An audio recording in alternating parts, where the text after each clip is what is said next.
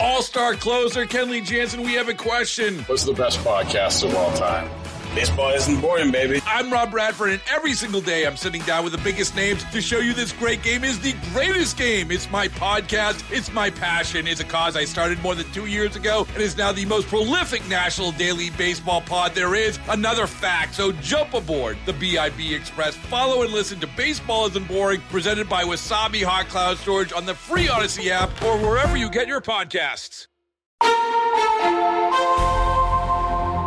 It is 9:47.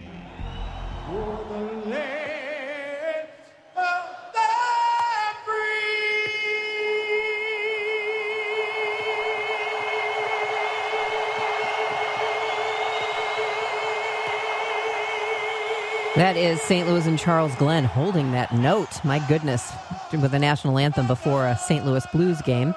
Sunday's Super Bowl got a lot of people talking about the halftime show, of course, and the national anthem. When did we start singing it, and why is it so tied to sporting events? I get chills every time I hear Charles Glenn. Joining us, University of Michigan musicology and American culture professor Mark Clegg. He wrote the book last year about the United States national anthem. It's Oh Say Can You Hear, a cultural biography of the Star-Spangled Banner. Professor, it's great to have you on KMOX. My pleasure. Let me play another one for you before we talk. This one, of course, I believe is the most famous of all. And here it is.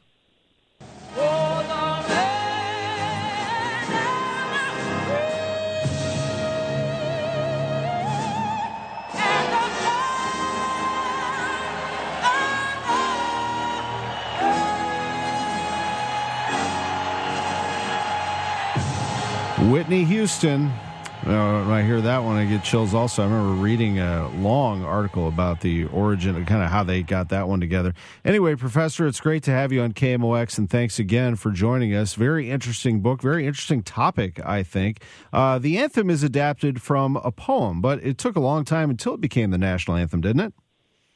Yeah, it was written in 1814 at the Battle of Baltimore, which was part of the War of 1812.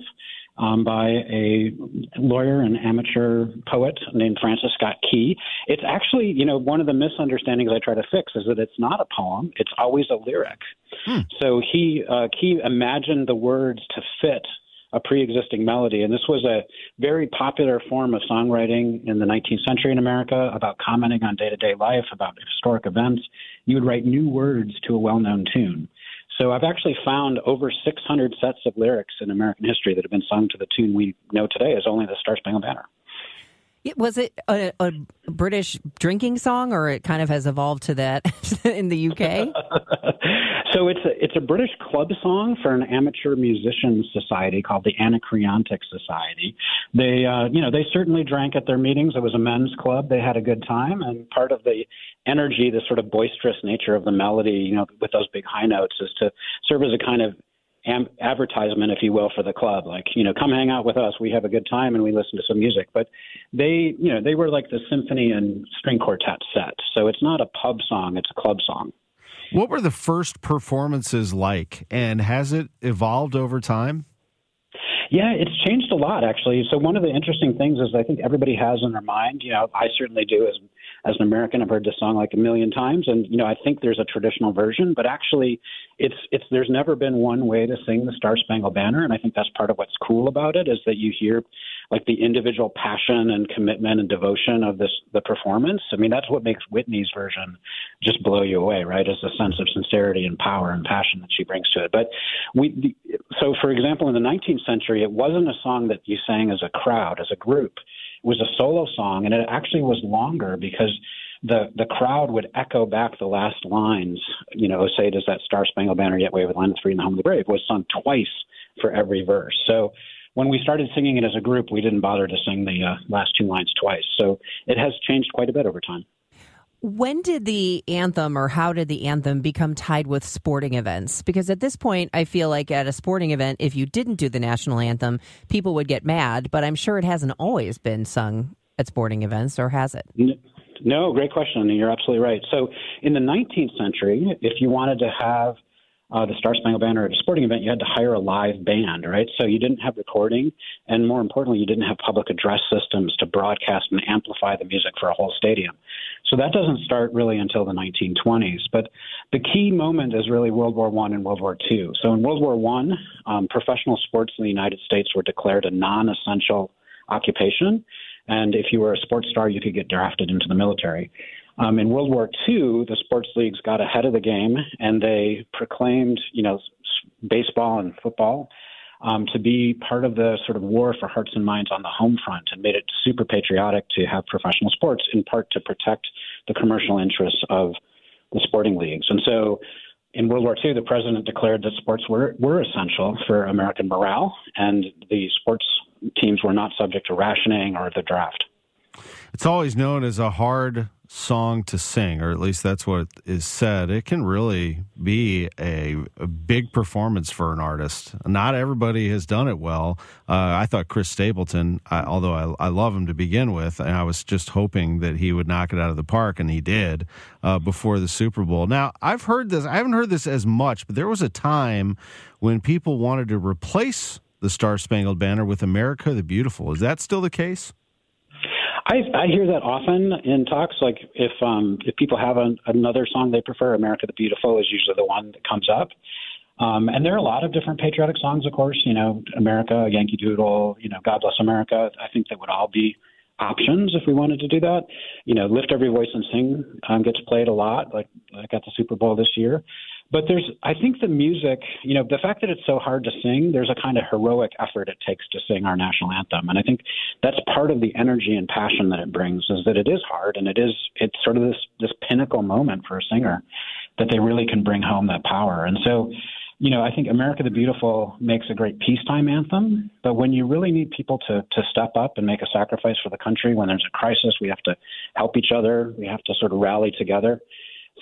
Historically, the Star Spangled Banner has been the song that inspires people to action. Well, speaking of America the Beautiful, we discussed when people started doing the national anthem at sporting events. Now, as we saw at the Super Bowl, first we have the Black national anthem, then we have America the Beautiful, or maybe it was the other way around, and then the Star Spangled Banner. It was literally about a half an hour of anthems. So I don't know that. Maybe a little overkill, or is that just the Super Bowl? Well, I think that the attempt is really to make it more inclusive, right, is to bring people in who love all three of those songs and to sort of make a sort of broader statement. I mean, of course, as a musician, I love it. But, I do think one of the things I sort of wish is that we could, have a whole repertoire of these songs, and we'd, maybe before a sporting event, we could play America the Beautiful or Lift Every Voice and Sing, and in that one ritual moment for the anthem. But I think at the Super Bowl, the Super Bowl is that's the showcase in American sports, right? So I think you have to have the Star Spangled Banner at the Super Bowl. Yeah, I agree with you. At the end of Stapleton's performance, by the way, you could hear the Chiefs fans, Chiefs, at the end of that. And right. Here in St. Louis, we do it here, and it's incredible when it happens when the Blues fans are on the road and you can hear Blues, and you know that they're in the house. But do some people see that as disrespectful, or is that just fun that they changed it at the end? There are a lot of individual sporting venues, I think, where there are those special sort of inside jokes, like the Baltimore Orioles sing "Oh" for "Oh Say Can You See," and I think the Blackhawks, like, they try to even just sort of make so much noise you can barely even hear the anthem sometimes. So I think those are generally seen as, anthems are about bringing people together, and those moments do really sort of bring people together in a stadium. So I've never really read, complaints about that being disrespectful, in part because they're really local. This was a really rare moment where you have the Chiefs at the Super Bowl, and so the whole world gets to hear them sing Home of the Chiefs at the end. Yeah, it was cool. I do find those first few notes, especially of the Star Spangled Banner, they just sort of hit me. And I don't know if it's because I'm used to it. I've grown up hearing it my whole life. It just stirs emotions, because sometimes when I hear other national anthems, especially at the Olympics or if we're playing a Canadian team or something, I just don't find other national anthems most of them to be quite as gripping as ours. Is that a bias, or, I feel like ours kind of has a hook or something? I don't know. Yeah, I mean, I do think it probably is a bias in a sense because, this is part of our culture. It's part of our community ritual. So we've sort of learned that feeling of connection that comes from it. But I do think musically the rhythm and the extra range, like all those high notes that make our anthem so hard to sing, that's part of its power. And that is unusual. I mean, most, national anthems have a much more narrow range, what musicians would call like a fifth or an octave. The Star Spangled Banner is an octave and a half. It's a what we call a 12th between the lowest note and the highest note. And that's really unusual, and that's what makes it hard to sing. The key to singing the Star Spangled Banner, if you find yourself in that situation, is to start low, so that when you get to that third phrase, you still have room for those high notes. Oh, good. Excellent advice. I totally agree. I do like when the Canadian teams play at Enterprise Center and they do play "Oh Canada." I love the Canadians. It's a great anthem. I think ours is better. It's a great, ours is better, but it's a great anthem. There's Charles Glenn once again.